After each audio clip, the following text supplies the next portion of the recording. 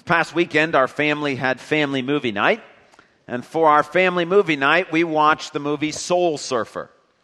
If you're not familiar with the movie, it's about a young woman, Bethany Hamilton, who loses her arm in a shark attack while surfing. And it's really the story of how she overcomes adversity through her faith in Jesus and goes on to become a national champion surfer, as well as an amazing witness for Jesus. It's a great movie. We enjoyed it. But one thing I noticed when you're watching a movie, and it worked with that movie, it works with any movie, is that especially a movie that has rich characters in it, you find yourself as you're watching the movie identifying with the characters. In that movie, for example, I thought to myself, what if I was a dad whose child lost their arm in that kind of accident? How would I respond? What would I do?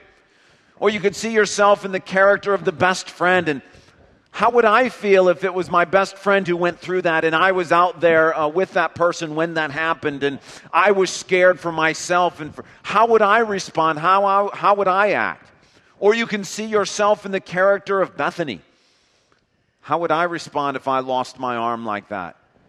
Would I continue to trust in Jesus? And the power of the story is it draws you in and you begin to think about yourself in connection with a character in the story. And if that identification continues, one of the really powerful things that can happen when you watch a movie is you can actually start to think about that character and the things you're learning in connection with that character in regards to the things in your own life. You can watch a movie like Soul Surfer and say, okay, well, I didn't lose my arm, but I lost my job. Am I responding to the loss of my job the way that Bethany responded to the loss of her arm? Do I need more perspective, just like she got more perspective, to be able to see what God is up to? You see, that's the power of narrative. It draws us into the story. It happens whether we're talking about the narrative in a movie, or the narrative in a book, or the narrative when you hear a testimony. It's also true when we talk about the narrative portions of the Bible.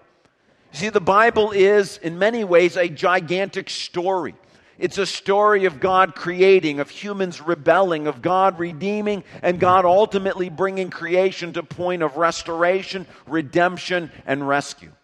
But in addition to this giant story, the Bible is made up of many smaller stories as well. David and Goliath, Jesus being led into the wilderness to be tempted, Stephen being martyred for his faith. And when you read these stories in the Bible, they're designed to draw us in. Now, I say that to you because we're embarking on a study of the book of Joshua. And the book of Joshua is different than the book of Hebrews that we just finished. In the book of Hebrews, there's a lot more sort of, what would you say, direct statements. Things like, offer to God the sacrifice of praise. Well, there's no question what you're supposed to do with that. It's pretty straightforward. It's pretty clear. Maybe hard to do, but it's straightforward. Joshua, however, has a lot more stories. It's got a lot more of the narrative. What are we supposed to do when we read these stories in the Bible? Well, that's what we want to talk about today. How do you read the stories of the Bible in such a way that they have the impact on us that God means for them to have? So please, if you will, take a Bible and turn to Joshua chapter 1. Joshua chapter 1. If you need to borrow a Bible, we would love for you to take one of the Bibles from the rack in front of you or underneath your seat and turn to page 169. 169 is Joshua chapter 1. While you're turning, let me try to frame the discussion that we're about to have in some language that at least for some of you may sound familiar. If it doesn't sound familiar, it's fine. But while we're turning, some of you may come from a tradition which tends to divide the Bible up into what we would say are prescriptive portions and descriptive portions. What's meant by that, prescriptive portions are those statements in the Bible that prescribe what you're supposed to do. They're things like offer to God a sacrifice of praise, or honor your father and mother, or thou shalt not lie. They're very straightforward, and when you read them in the Bible, they're simply telling you exactly what you're supposed to do. There is another section or other portions of the Bible that some people have said, those are descriptive. They're not telling you what to do, they're describing what happened in the past. Well, what we're talking about today are the descriptive portions of the Bible, the narrative portions, the stories. And I just want to tell you up front that distinction between prescriptive and descriptive, I don't find that to be helpful. Here's why. When my wife says to me, honey, the trash is full, that's a descriptive statement. She's describing the state of the trash can. But only a fool would think that statement was there simply for information's sake. Thank you, Don. Yeah, it's not simply, hey, I thought you might be interested. I thought you wanted to know how much trash was in the trash can. No. It's a summons to action. Likewise, when God says Joshua led the children of Israel across the Jordan River, that's not merely informative. He's not saying, hey, I thought you might be interested. It too is a summons to action. But what action? And how are we supposed to know what to do with that? That's what we're talking about this morning. Joshua chapter 1, verses 8 and 9. Keep this book of the law always on your lips. Meditate on it day and night, so that you may be careful to do everything written in it. Then you will be prosperous and successful. Have I not commanded you? Be strong and courageous. Do not be afraid. Do not be discouraged. For the Lord your God will be with you wherever you go. We spent a couple of weeks on these two verses. It's because they're the most important verses in the book of Joshua, and we need to understand exactly what they're saying so that we can get where God wants us to go in the book of Joshua. Last week, we talked about meditating on God's word day and night. The phrase we're really thinking about this morning is, verse 8, so that you may be careful to do everything written in it. Everything written in it. Not just the commands, not just the prescriptive portions of the Bible, not just the things that we think are written directly to us, so that we can do everything in the Bible. And the question is, we know how to do honor your father and mother. We may not always do it, but we know what it means. But the question for us this morning is, how do you do the stories of the Bible? How do you do Joshua led the children of Israel across the Jordan River? Because this says, what God wants from us is to do everything that the Bible says. Then we will experience success. Then we will experience God's version of prosperity for us. How do we do that? Well, what I'd like to share with you is a way how you can do the stories of Scripture that's been helpful for me. Now, you need to know I come from a background in engineering. What that means is I'm pretty comfortable with the sort of prescriptive portions of the Bible, or the things where it says, do this. That's pretty clear. Do that. From that, you see these timeless truths, and when it says, thou shalt not lie, you take that timeless truth and apply it to the particular situation in which you find yourself, and you try not to lie in that situation. That comes somewhat naturally for me. However, I've seen or discovered or used a way of reading the stories or the narrative portions of Scripture that does not come naturally to me, but has been very helpful to me. It doesn't come as much out of a math and science background, but seems to resonate more with artistic or creative types. That's what I want to share with you this morning. How do you do the stories of Scripture, thinking about them from a more artistic point of view? The way to do that is when we see in verse 8, do everything written in the Bible. It reminds me of a verse in the New Testament, James chapter 1, verse 22. James chapter 1 says, do not merely listen to the word and so deceive yourselves. Do what it says. Meaning, don't just open the Bible and start reading the book of Joshua and go, well, that's a nice story. That's just listening to it. That's like when my wife says the trash is full. I'm not supposed to just listen. I'm supposed to do what she's saying, which is empty the trash. James is saying, look, when you come across Scripture, don't just read it for information's sake. Don't just read it as an interesting story, as a nice historical fact. Do what it says.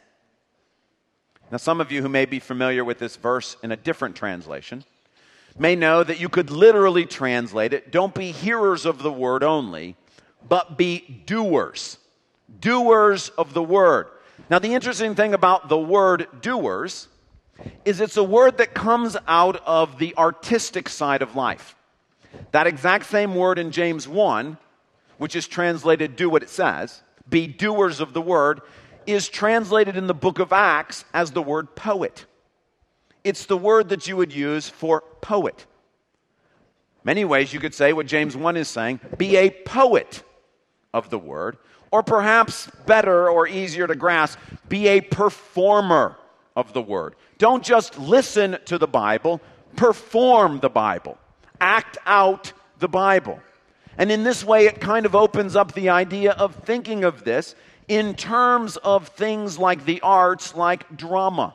If you think of life in terms of drama, God is the director and the producer of the drama of life. You and I, we're the actors in the drama. The Bible is the script. It's the thing that's giving us the direction for how we are to live out our lives. And what James is saying is, perform the script. Perform God's word. Now let me give you some examples to try to illustrate what this looks like. The first one comes from the story of Stephen. The story of Stephen in Acts 7. Stephen is put on trial for his faith in Jesus. He's brought before the Sanhedrin, which is the Jewish ruling council. And before the Sanhedrin, he gives a testimony as to his faith in Christ. We pick up the story in Acts chapter 7, verse 54. When the members of the Sanhedrin heard this, meaning heard Stephen's speech, they were furious and gnashed their teeth at him. But Stephen, full of the Holy Spirit, looked up to heaven and saw the glory of God and Jesus standing at the right hand of God. Look, he said, I see heaven open and the Son of Man sitting at the right hand of God. At this, they covered their ears, yelling at the top of their voices. They do that because they think it's blasphemy. Stephen is equating Jesus with God, giving him equal authority, and those who are listening think this is blasphemy. So they all rushed at him, dragged him out of the city, and began to stone him. Meanwhile, the witnesses laid their coats at the feet of a young man named Saul. Okay, stop there for a moment. If you're Stephen, and this is your story, now you'll notice nothing in here is telling you exactly what to do. If you're Stephen and you're trying to figure out how do you behave in a situation like this? How do you behave when you are being wrongly accused for your faith in God, when you're being wrongly accused of blasphemy, and when you're being killed for your faith, being dragged outside the city gate to die? What are you supposed to do? Well, if you look through the Old Testament, for a command that says, when you are being wrongly stoned for blasphemy, say this, or do this, you're not going to find it. If you look in the Old Testament for something that tells you exactly what to do in this situation, you're not going to find it. So how are you supposed to know what to do? How are you supposed to know how to act? Well, what did Stephen do? Let's watch the rest of the story, what he does. While they were stoning him, Stephen prayed, Lord Jesus, receive my spirit. Then he fell on his knees and cried out, Lord, do not hold this sin against them. When he had said this, he fell asleep. Now, where in the world did Stephen get the idea that when you're being wrongly accused for your faith in God, when you're being wrongly accused for blasphemy, when you've been dragged outside the city gate to die, this is what you're supposed to say? Well, let's look at Luke 23. Luke 23, Jesus, who's being wrongly accused of blasphemy, who's been taken outside the city gate to die for his faith in God. In that situation, Jesus says, Father, forgive them, for they do not know what they are doing. And then a little bit later in that same chapter, Jesus called out with a loud voice, Father, into your hands I commit my spirit. When he said this, he had breathed his last. What's Stephen doing? He's playing the character of Jesus. Now, hold on. I'm not saying that Stephen is Jesus in some sort of way.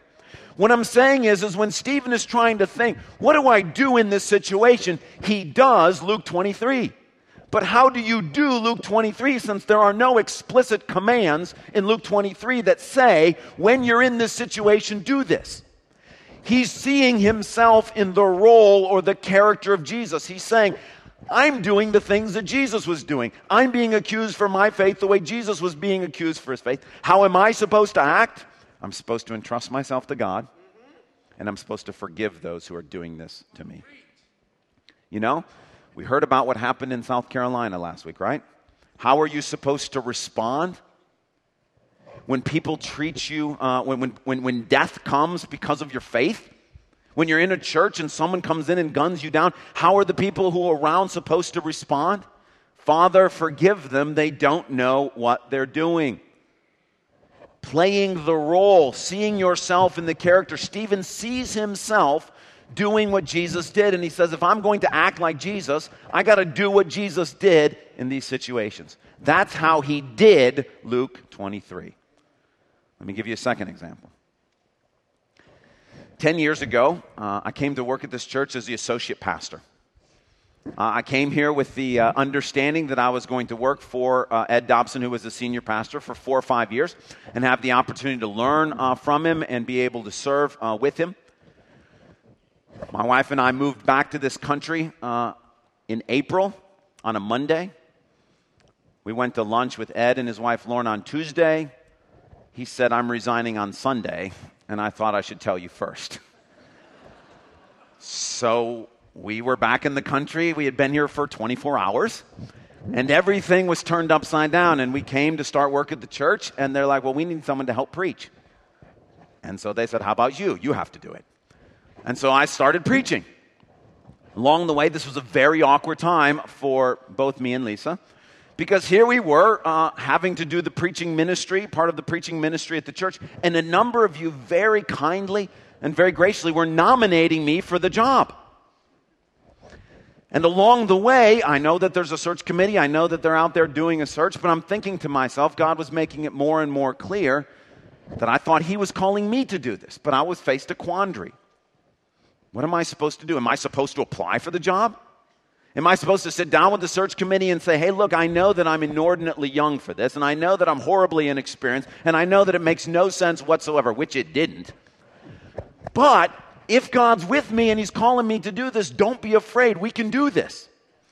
Or was I supposed to just kind of sit quietly and wait and say, okay, God, this is in your hands. You do with it whatever you want. Well, if you look in the Bible and say, where's the command that tells you whether you're supposed to apply for a job or not apply for a job, you're not going to find one.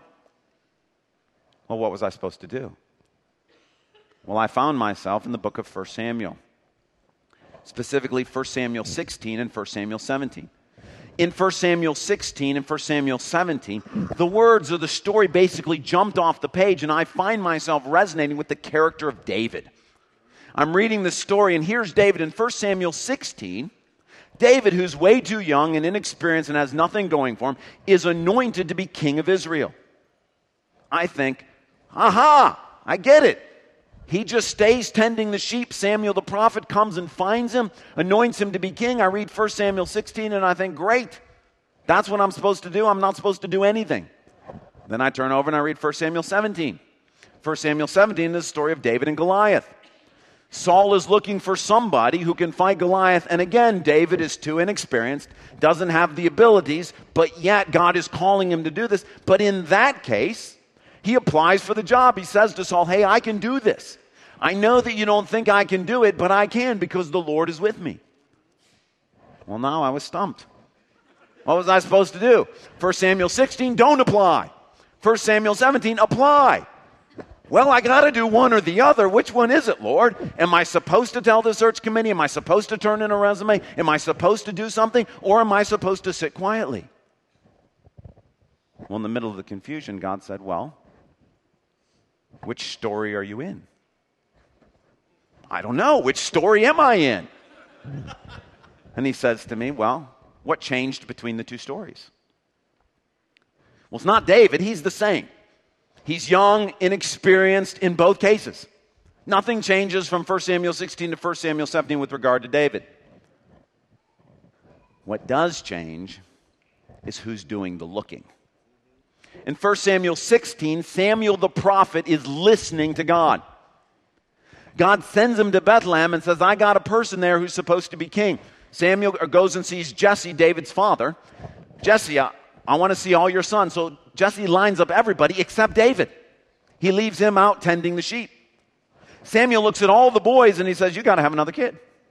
There has got to be another boy here somewhere because none of these are it. You see, Samuel is going to find David even if he goes running in the opposite direction because Samuel's listening to Jesus.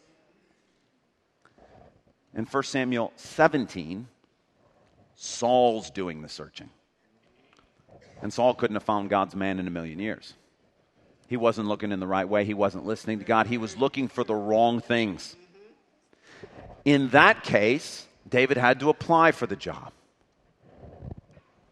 In 1 Samuel 16, David could just sit back and wait for God to come find him.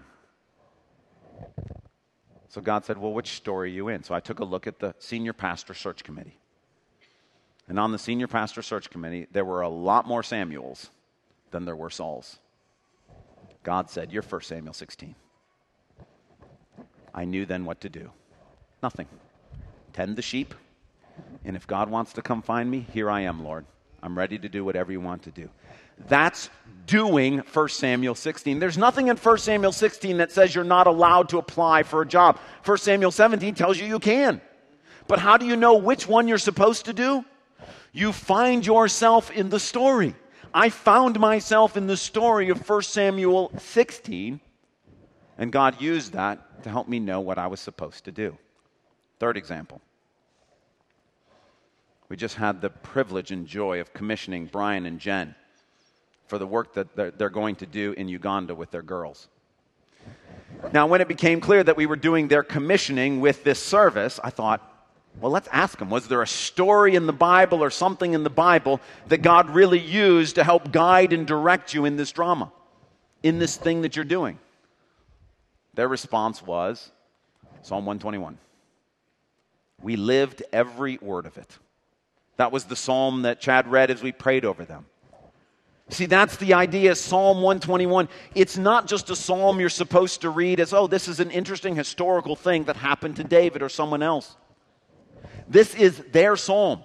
This is the word of God that God's given to them to tell them how to act in this situation, to guide them along the way. When fears come about moving to Uganda or about all of the circumstances or raising the money, Psalm 121 says, don't be afraid. I'm your shield. I'm your protector. I watch over you. Nothing bad is going to happen to you because I'll take care of you. That's God saying, look, you're living Psalm 121 right now. This is what I mean when I say to you, whatever you're going through, find your psalm. Because it will give you what are you supposed to say if you're feeling inordinately frustrated with God and abandoned by God? Well, if he leads you to Psalm 22, what you're supposed to say is, my God, why have you forsaken me? What are you supposed to do if enemies have cropped up all around you and you're terrified? If he leads you to Psalm 27, you're supposed to say, the Lord is my light and my salvation. Whom shall I fear? You're supposed to wait for the Lord. Be strong and take heart and wait for the Lord. See, this is how the Bible works. If you're just looking for simple statements that say, do this, don't do that, you're going to miss huge swaths of the Bible, which we're supposed to do. Brian and Jen are doing Psalm 121. Fourth example. 4 years ago, as a church, we were preaching through the book of John, and we got to John chapter 12. John chapter 12 is a story of Mary, one of Jesus' disciples, who pours out an expensive jar of perfume on Jesus' feet. Now, you read this story, and it's this beautiful picture of Mary loving Jesus and expressing her incredible gratitude to Jesus for what he's done in raising her brother from the dead, in being the Messiah, and all of these things. Well, we're preaching through this, and as the preacher, I'm asking myself the question, okay, this is a really beautiful story, but how do you do John 12? There's nothing in that story that commands us to do anything. It's just a story of what Mary did. How do we do John 12? Joshua says, do everything in the Bible. How do we do that story? Well, as a church, we began to pray and say, okay, well, Lord, how do we do this story? And where God led us was to see ourselves in the character of Mary. We resonated more with Mary in that story than with Jesus. And we said, how do we, like Mary, express our gratitude to Jesus in such a way that the people around us will say, whoa, whoa, whoa, that's a bit extravagant. That's a little over the top. Don't you think that's too much? Well, where God led us was to take what we called an extravagant offering, and he led us to the idea of building him a prayer garden. The way we got there is in John 12. The big deal is the fact that the jar of perfume, the aroma fills the house. And it's a beautiful, sweet smell. Well, when you look in the Bible, the aroma that God loves best, according to Revelation, are the prayers of the saints. And so we're building him a prayer garden. There's no utilitarian function to a prayer garden at all. You can't hold a meeting in there. You can't have a youth space in there. You can't have children. It's simply there to help people pray. Just like a jar of perfume poured out on feet. There's no utilitarian value to that. What are we doing? We're trying to do John 12. Now here's just sort of an interesting side note that kind of encouraged us that maybe we got it right. 4 years ago, we haven't heard any of this since. There was a couple of people who said to us, wow, that's a lot of money we've raised. Wouldn't it be better to give that money to the poor? Now, when I heard that, that was immediately a red flag, because in John 12, that same exact line is uttered. Do you know whose line it is? It's Judas's line. Now, what that said to me was, no, that's not what we're supposed to. We're doing what Mary did because we're getting the same response Mary got. If we weren't doing what Mary did, everybody would think, yeah, this is a good idea. But the fact that some people said, no, that's too much. That's too extravagant. We should give that money to the poor meant we were actually doing John 12. That's the point. If you look in the Bible, simply for statements that say, you have to build a prayer garden, you're never going to find them. But if you're trying to do everything written in the Bible, then you have to do not only honor your father and mother, you also have to do John 12 and 1 Samuel 16 and Luke 23 and Psalm 21. That's why Jesus, when he gets done with the story of the Good Samaritan, he says, go and do likewise. The point of the story is, hey, I'm interested in telling you a nice story that you'll remember. The point is, no, you and I are supposed to see ourselves in the character of the Good Samaritan. We're supposed to act like the character of the Good Samaritan. If we see ourselves in the character of the priest or the Levite, that's a problem. We're supposed to be the Good Samaritan. When Jesus tells the story of the prodigal son in Luke 15, if you're going through a similar thing where you have a child who's walked away from the Lord, an adult child, and you're wondering, am I supposed to go after them? Am I supposed to continue to say more things to them? Or am I supposed to sit back and wait? Both of those things could be viable ways that God uses you to help bring your child back to the Lord. But if God takes you to Luke 15, I'm telling you what he wants you to do is sit at the gate and wait. Not do anything. Don't say anything else. Just sit there, hoping, longing, and praying, and waiting for God to bring that child back. That's what Luke 15 is there for. In our meditation this morning, we were in Mark 9. Lord, I believe, help my unbelief. We're supposed to read ourselves into that story like Zach was helping us do. Same thing when we come to the book of Joshua. If you look at the book of Joshua as simply a historical book giving you interesting information about how Israel got into a piece of land, you're going to miss what God is doing. For example, this past Friday, the Supreme Court of the United States decided to make legal same-sex marriages. I know a number of people, when they heard that news, found it to be discouraging. The other predominant emotion was that of fear for a lot of people. Discouragement and fear. What's it going to be like to live in a country that is growing increasingly hostile towards God, His people, and how God says sexual ethics are supposed to take place? How's that going to work itself out? It can be discouraging. It can cause you to be afraid. You hear news like that. But then I say to myself, do you think it's an accident that we're in a book of the Bible whose main verse is, "Have I not commanded you? Be strong and courageous. Do not be discouraged. Do not be afraid. For the Lord your God is with you wherever you go." Can it be an accident that the book of Joshua is about God's people living in a land that is hostile towards their presence? Can it be an accident that the people around them in the land are far more powerful than they are, yet they're perfectly safe because God is with them? We're not entering into the book of Joshua simply because there's some interesting stories we want to tell to one another. We're going through the book of Joshua because God is saying to us, do Joshua. Do Joshua. I've put you where you are right now. Do Joshua. Then you will be prosperous. Then you will be successful. Now listen. We're not slaughtering anybody. We're not going to physically move into the Middle East. We're not allotting land. That's not what doing Joshua means.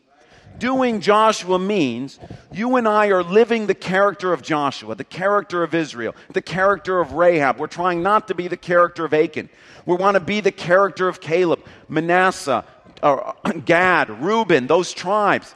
As we live those out, as we do those stories, you know what God's promised us? Success.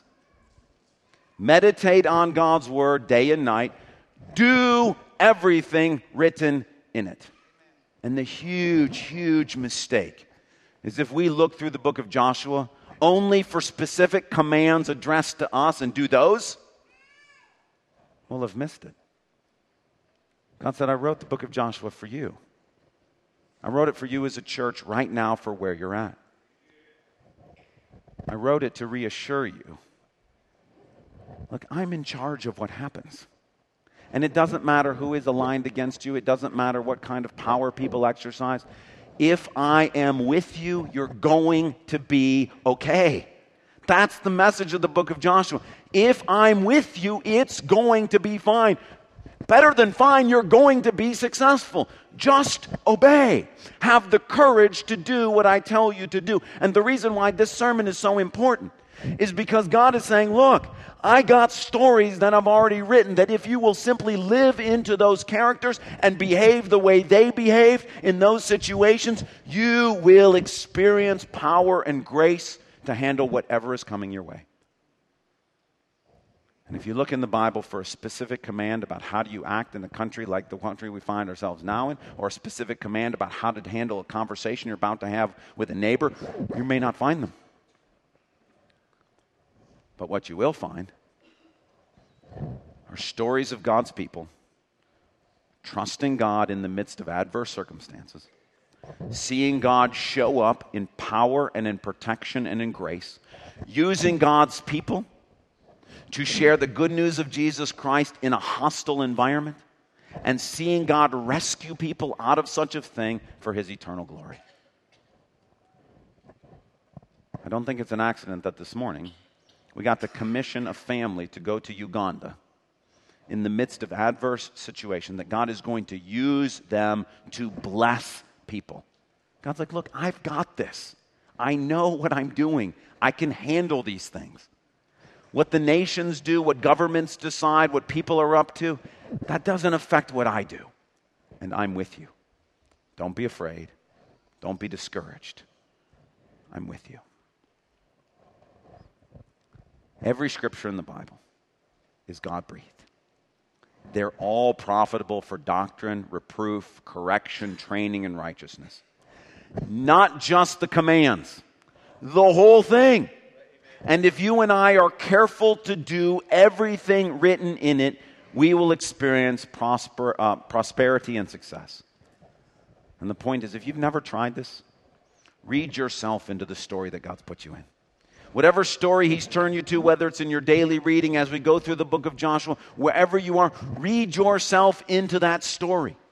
Act like Jesus acted in that story. Act like Stephen acted in that story. Act like Joshua's acting in that story. Act like Mary is acting in that story. Because when you do that, you will be doing those scriptures. You and I may be familiar with the idea that, okay, give me the 10 commandments and I'll try to obey them. That's great. Please, please. This is great. That's good. But it does leave out huge sections of Scripture.